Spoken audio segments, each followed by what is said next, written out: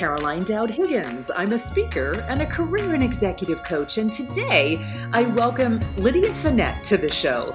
Lydia will share the secret sauce all women need to feel empowered. Lydia, I am so excited to have you on the show with me today. Thank you for being here. Thank you, Caroline. I'm so thrilled to be on the show. Well, let's dive into a juicy conversation, but I want to bring our audience back. You have this gorgeous new book, and I literally say gorgeous because I've got the hard copy in my hand, and it's called The Most Powerful Woman in the Room is You. Command an audience and sell your way to success. But first, I would love for you to tell our global audience about your journey to becoming an auctioneer, because it's incredibly important to the underpinnings of this book. So share that story, if you will. Absolutely. So I interned at Christie's in college when I was a junior in college, Christie's Auction House, which I knew nothing about before I interned there other than what I'd read in a magazine article about the auction world, which to a woman who was 19 years old in college, it seemed very glamorous. It seemed, in my opinion, to be the epitome of what I wanted as a working woman, to live in New York City and have a job that let you interface with incredibly powerful people and travel and be around the most incredible art at all times. Everything about it appealed to me. So I applied for an internship in college, and after, you have to sort of read the book to get the story, but I acquired this internship and I realized that it was my opportunity to really get in the door and work as hard as I could and show everyone that I was willing to do anything to stay. And that's really what I did. And I'd been at the company for a couple of years, and they allowed the entire company to try out for the auctioneering program. And what's interesting is up until that point, the auctioneer program had really been for senior executives. And they'd had a number of people who, when they were asked to take auctions, and these are charity auctions, so they're outside of the four walls of Christie's. These are galas anywhere in the United States where you go on stage to raise money for different nonprofits.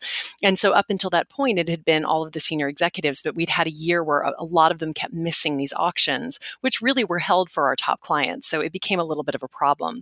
So they opened up the tryouts to a larger audience. And at the age of 24, as a young woman, I went into the auctioneering tryouts with about 20 other people. And after a 4-day tryout, I was sort of last man standing with 3 gentlemen who were all about 15 years older than me. And it occurred to me at that moment that I was just going to have to do exactly what I had seen everyone else do. I was going to have to really employ exactly the British accent and this sort of staid, very poised posture that our older British gentlemen auctioneers used when they were on stage, because frankly, they were successful, and that was how I was going to be successful. And it was funny because I realized about 5 years into doing it. So when I say 5 years, that was roughly 500 auctions that I had stood on stage pretending to be an older British gentleman. I say in the book that I think I was actually affecting a British accent. But I realized that I needed to start using the fact that I was a woman as a differentiator and not being afraid of the fact that I was a young woman. Because if you were to close your eyes, if you knew anything about an auction, if you've ever seen it in a movie, you certainly would not think about a 20-something-year-old woman on stage as the auctioneer, right? And so it became this moment for me. And again, I talk about this in the book. It was this incredible moment, an aha moment, if you will, where I realized that if I started to really get on stage and act as myself, I was going to be a much more effective salesperson. And that's what I did. Which is such a gift at that young age, right? To have that awareness. Absolutely. Absolutely. But I think I had been on stage so many times, and I realized that I wasn't getting the reaction from the crowd that I so desperately wanted. And that for me was just such a moment of, wait a second. And in the book, I talk about it. I had been sick all day. I sort of dragged myself to stage, and I got on stage and I couldn't pretend to be anyone other than who I am. And I have a very robust sense of humor that I use to get myself out of sticky situations constantly. And I realized when I got on stage that if I used a little bit of humor and I talked a little bit about the fact that I was a woman and I was a young woman on stage, and wasn't that kind of funny in itself, because an auctioneer really shouldn't look like me, that people were drawn to that and kind of participated in that narrative by laughing and being a little more engaged. And so I just made it a warmer, more comfortable auction. I started talking to the crowd as opposed to looking at them only for their bids. I was looking at them for inspiration as to what we were going to do next in the auction by calling them out or sort of engaging with them the entire time. And it just became a lot more fun. I think it became a lot more fun for the audience. And then, as I say in the book, it became a self-fulfilling prophecy. The more fun I had, the more fun the audiences had, the more requests I received, and the more senior executive notice I received as a result of that, because their clients were calling and saying, we saw this sort of sassy young woman on stage who we'd like to try out at our auction and see how it works. And, then you realize that you can actually be the differentiator. You can be the role model for other people, because I had never seen anyone do that. I just knew that it worked for me. And it became such an incredible part of my job at Christie's, and frankly, a huge part of my life. I mean, people all the time in New York will say to me, I'll open a door or I'll see someone in a meeting and they'll say, you got $15,000 off of me for, the ASPCA last night. So it's fun. It's a great thing. And I absolutely love it.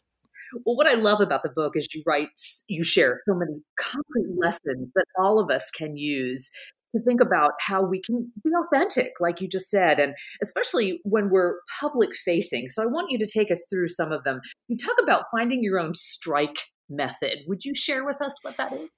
Absolutely. So one of the reasons I wrote this book was because I get off stage, and again, I've been an auctioneer for 16 years, and as long as I can remember, when I get off stage, people always ask me the same question, and especially women. How do you do that? How do you get up there with such confidence and power? I could never do that. I could never sell anything. I'm a terrible salesperson.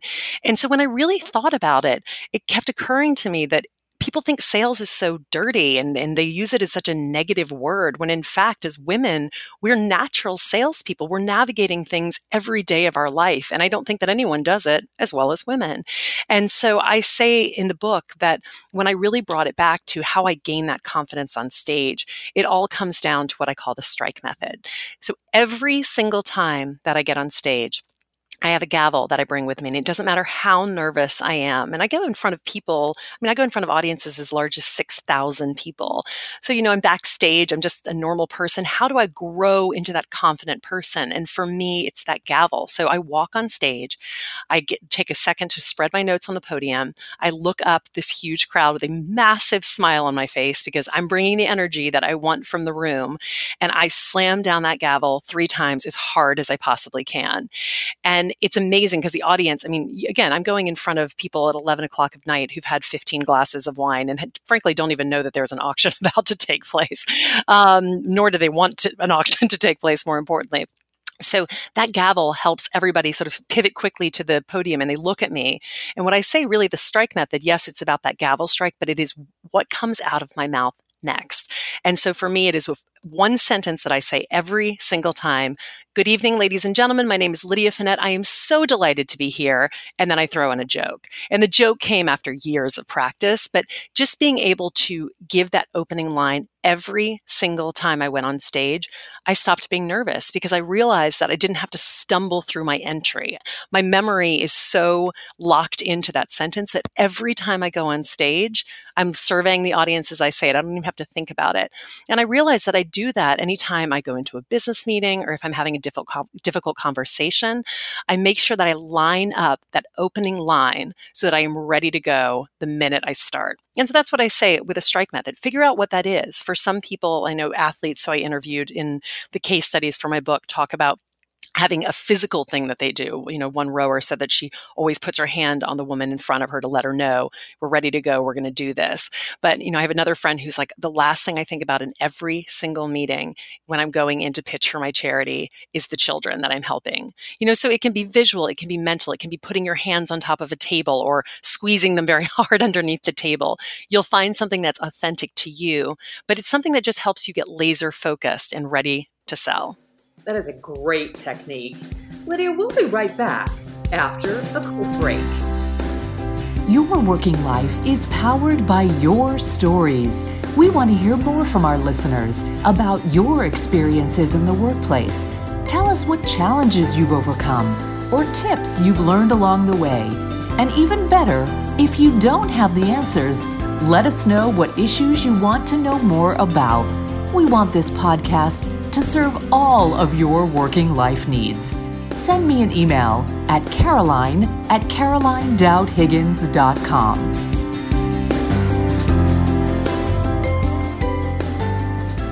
Lydia, I was so thrilled to hear you talk about how you found your authenticity and stopped trying to pretend to be an older British gentleman, right? And you found your groove, and I just love that story. And you talk in the book about how it's important to not play the part, but to tap your own personality, be yourself, and sell yourself. Help us unpack that, because in theory, it sounds great, and I agree with you 100%, but I'm sure so many of our listeners are saying, okay, how do I do that? Absolutely. Well, I think first and foremost, what I want to say to all of your listeners is remember that nobody can sell you or what you have made or a vision that you have as well as you can.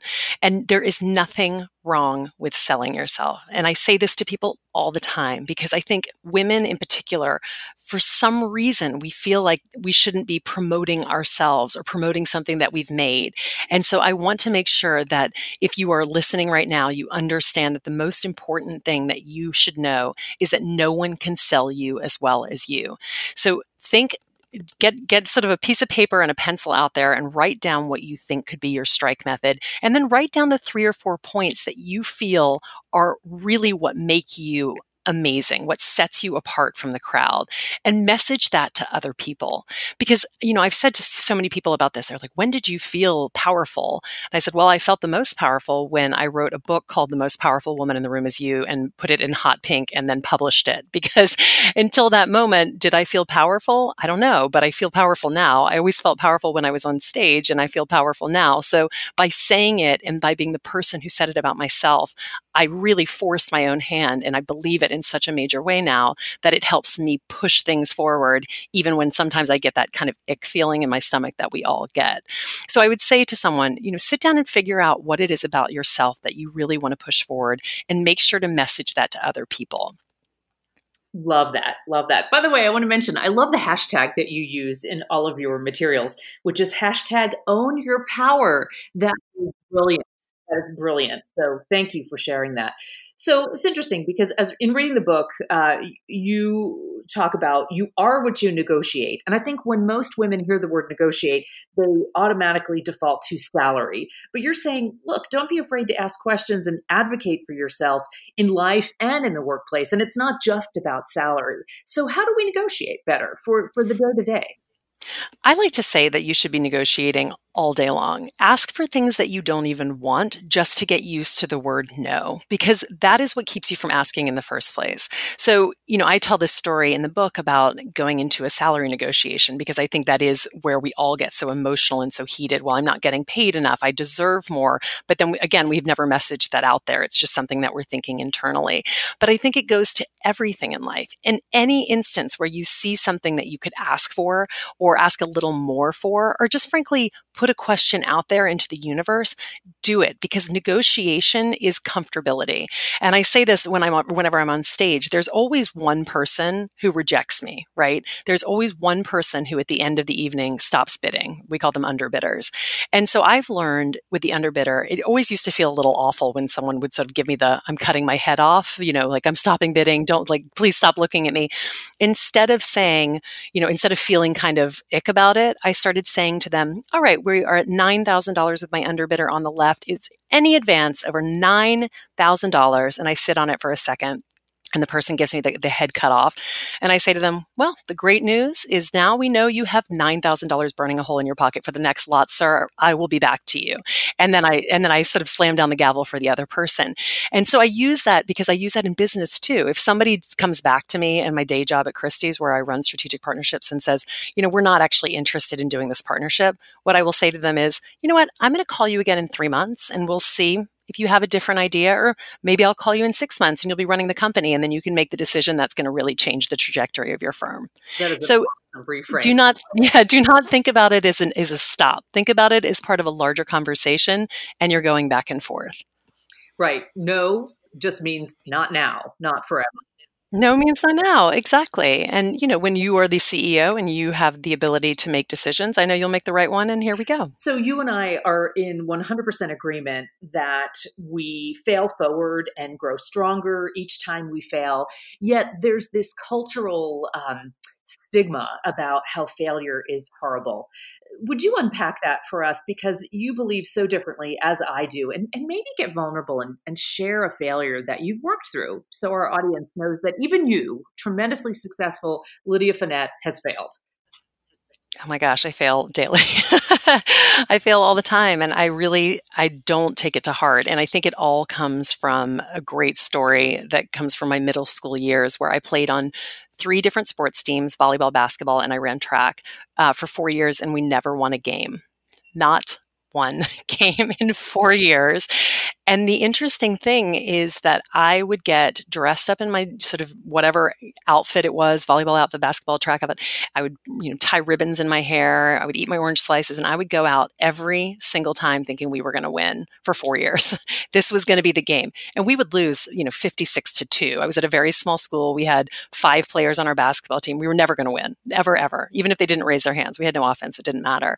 And so I think about that. And I think about my parents sitting front row and saying the following thing to me every single time.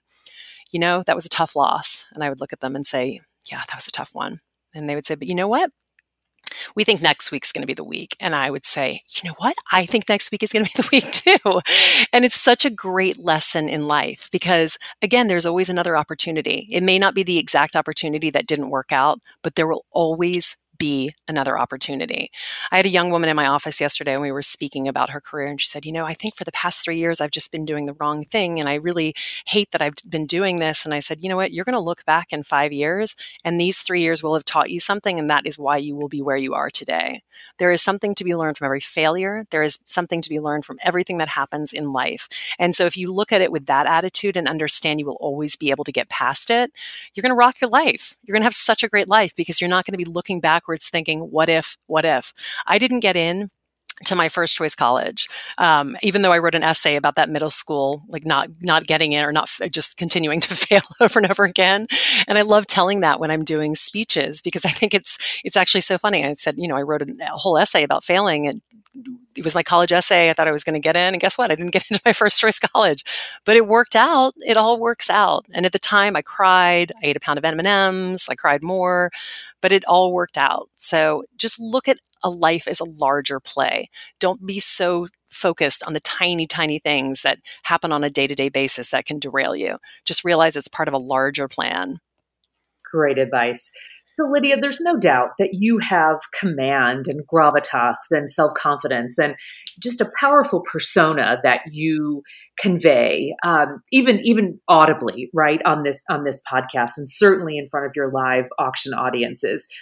I don't know if that came natural to you or if that's something that you developed over time, but I know so many women with whom I interact say, that's just not a natural part of me. How do I find that command? How do I find that charisma? So what are your thoughts? Look, it did not come naturally to me either. This is something that I definitely grew into. It's almost when I get off stage and people say, oh, you're such a natural charity auctioneer. Really? I've taken 1,500 auctions. That's why I'm a, quote, natural charity auctioneer. And that's what confidence is. It's continuing to force yourself out of your comfort zone until you start believing it about yourself. Because so often what holds us back is our belief that we aren't this or someone thinks this about us, when in fact, people aren't thinking about you at all. And that's the greatest misnomer in life. A lot of times people will say something, well, you remember when that happened to me?